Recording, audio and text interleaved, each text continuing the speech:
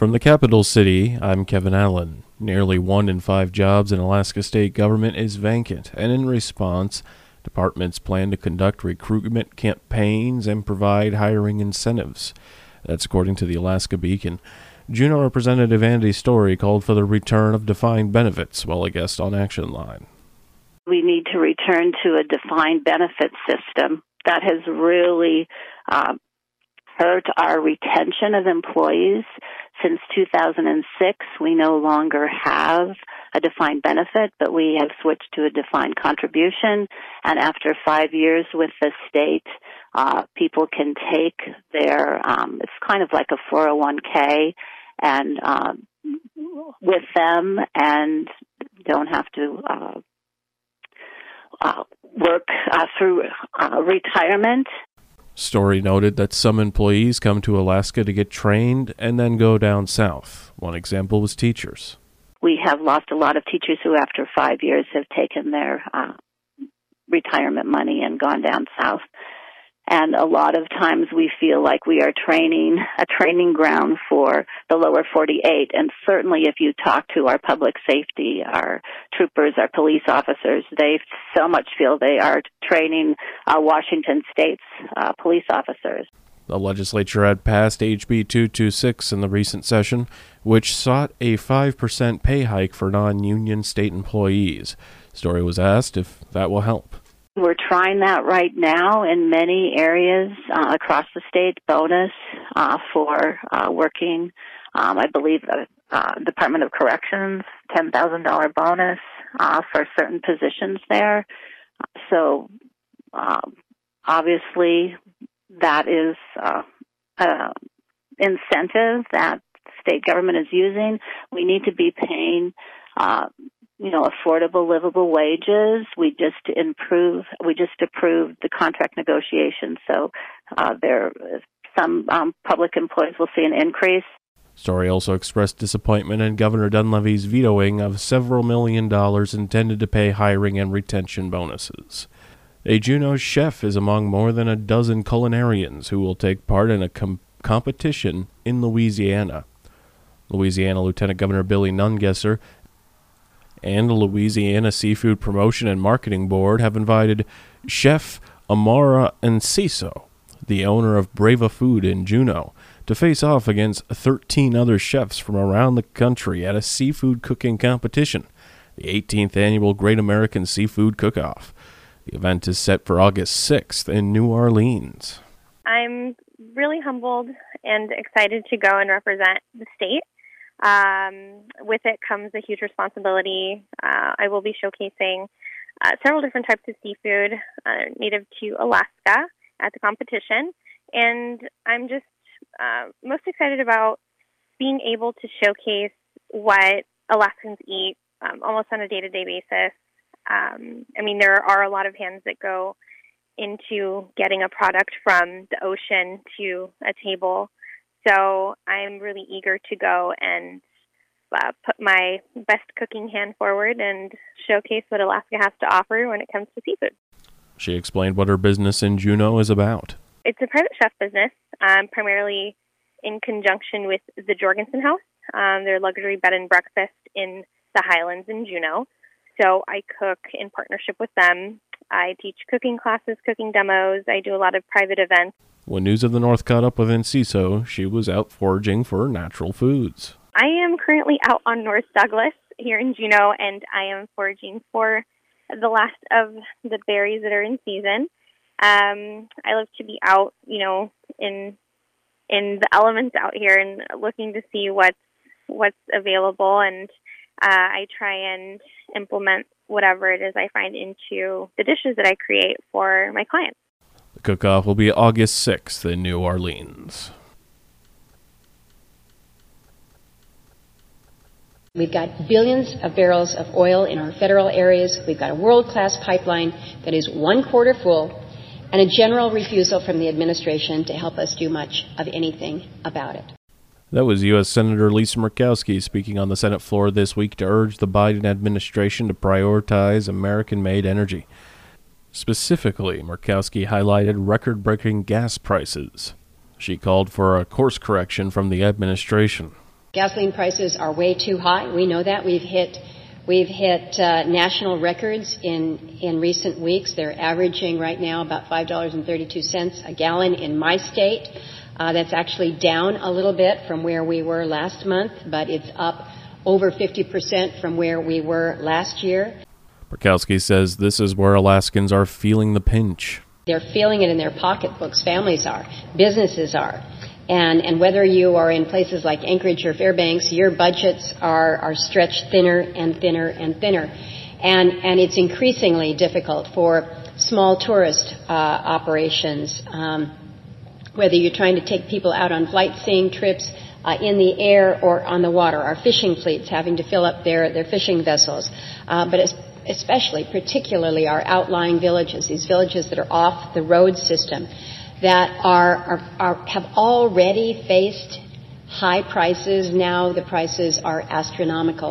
Murkowski was also critical of President Joe Biden for seeking oil from other nations. I don't begrudge the president for meeting with world leaders. We expect him to do this. And I think it's a great idea to do what we can to increase supply to reduce prices. This is kind of the basics of supply and demand. I've championed this for years. Let's increase our supply. But the question is where that energy is going to come from. Where should we focus our time? Where should we focus our efforts? And I think it just has to begin at home. It has to be here.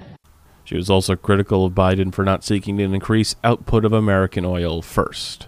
Last Saturday, a national suicide prevention hotline became available, allowing those across the nation to dial in and connect to mental health resources and counselors in an emergency. Activists and mental health officials hope the new 3-digit number, 988, will be easier to remember and allow more people to dial in during a potential crisis. Juneau Police Lieutenant Craig Campbell was asked about the 988 program while a guest on Action Line. Well, I think that's a great resource. I'm excited to see how that works here in Alaska and in Juneau specifically. Mental health is something that is, it takes people with special skills and training to successfully deal with. I think it's in a lot of people's minds of, hey, we need people trained to deal with people who are in mental health crisis. And sometimes those resources aren't always available. And so it's nice to be able to have an additional resource for people to go to try to get help. And I think that's our goal, is to try to help people who are in crisis. It was asked about the police department's aim to have mental health professionals respond to crisis. I think that would be the goal on the long term, where you can have people who can respond to those, and then have police as a support versus having the police as the main responders, because really that's not their main responsibility. It's not our main job. But since you have police 24/7, that they sometimes get lumped into that role. Campbell added that he would prefer such a professional respond. As a police officer, I would much prefer to somebody who's trained as a mental health professional to go and meet with those people as the primary. Definitely we can go as a secondary to help support those people to make sure things are safe. I don't think we're there yet with having the groups that can do that, because it takes a lot of staffing.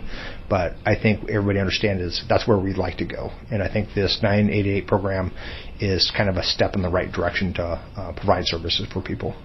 Juneau Police Lieutenant Craig Campbell. The Hoonah Department of Public Safety is continuing to investigate a house fire early Thursday morning. According to Police Chief Eric Hurtado, the building was set up for temporary housing of guest workers that are employed by Icy Stray Point.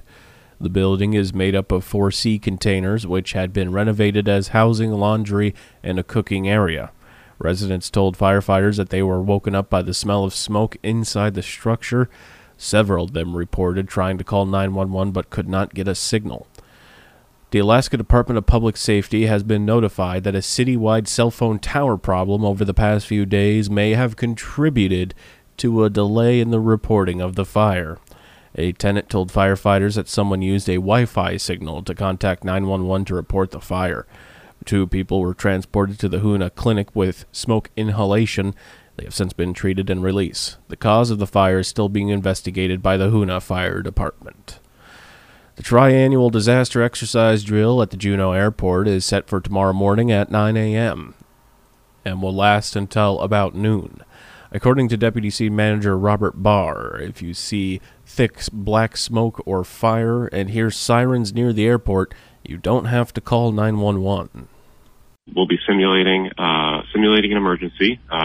It may not necessarily look like a simulation. There will be an active fire at one point during the exercise, and we want people to know about it because we don't want folks to think that there's actually an emergency happening. It's just us practicing and getting all the organizations together who would participate.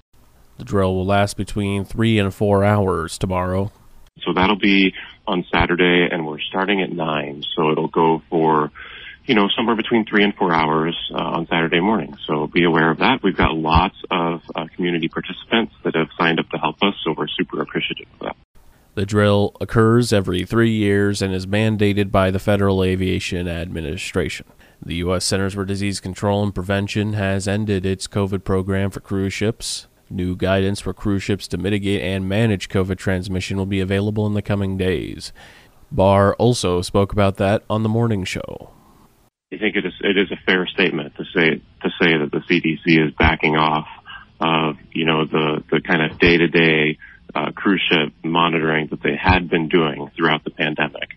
But that guidance still exists. We do still have port agreements with the cruise ships that kind of govern how we interact in the time of what remains to be a significant amount of transmission of COVID, both in our communities and aboard cruise ships.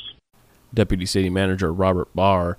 Alaska Airlines announced Tuesday that it's poised to become the first U.S. airline to launch an electronic bag tag program later this year. The airline said in a release that the electronic bag tags will allow guests to skip the step of printing traditional bag tags upon arrival at the airport, and instead, guests will be able to activate the devices from anywhere up to 24 hours before their flight using the Alaska Airlines mobile app. You can read more under the news tab of KINYradio.com. Also, Alaska Air Group, the holding company for Alaska Airlines, announced their second quarter financial results Thursday. The quarter ended on June 30th. The airline posted revenue of $2.66 billion in the period, surpassing street forecasts. 6 analysts surveyed by Zacks expected $2.59 billion. Alaska Air Group CEO Ben Minicucci spoke during an investors conference call Thursday.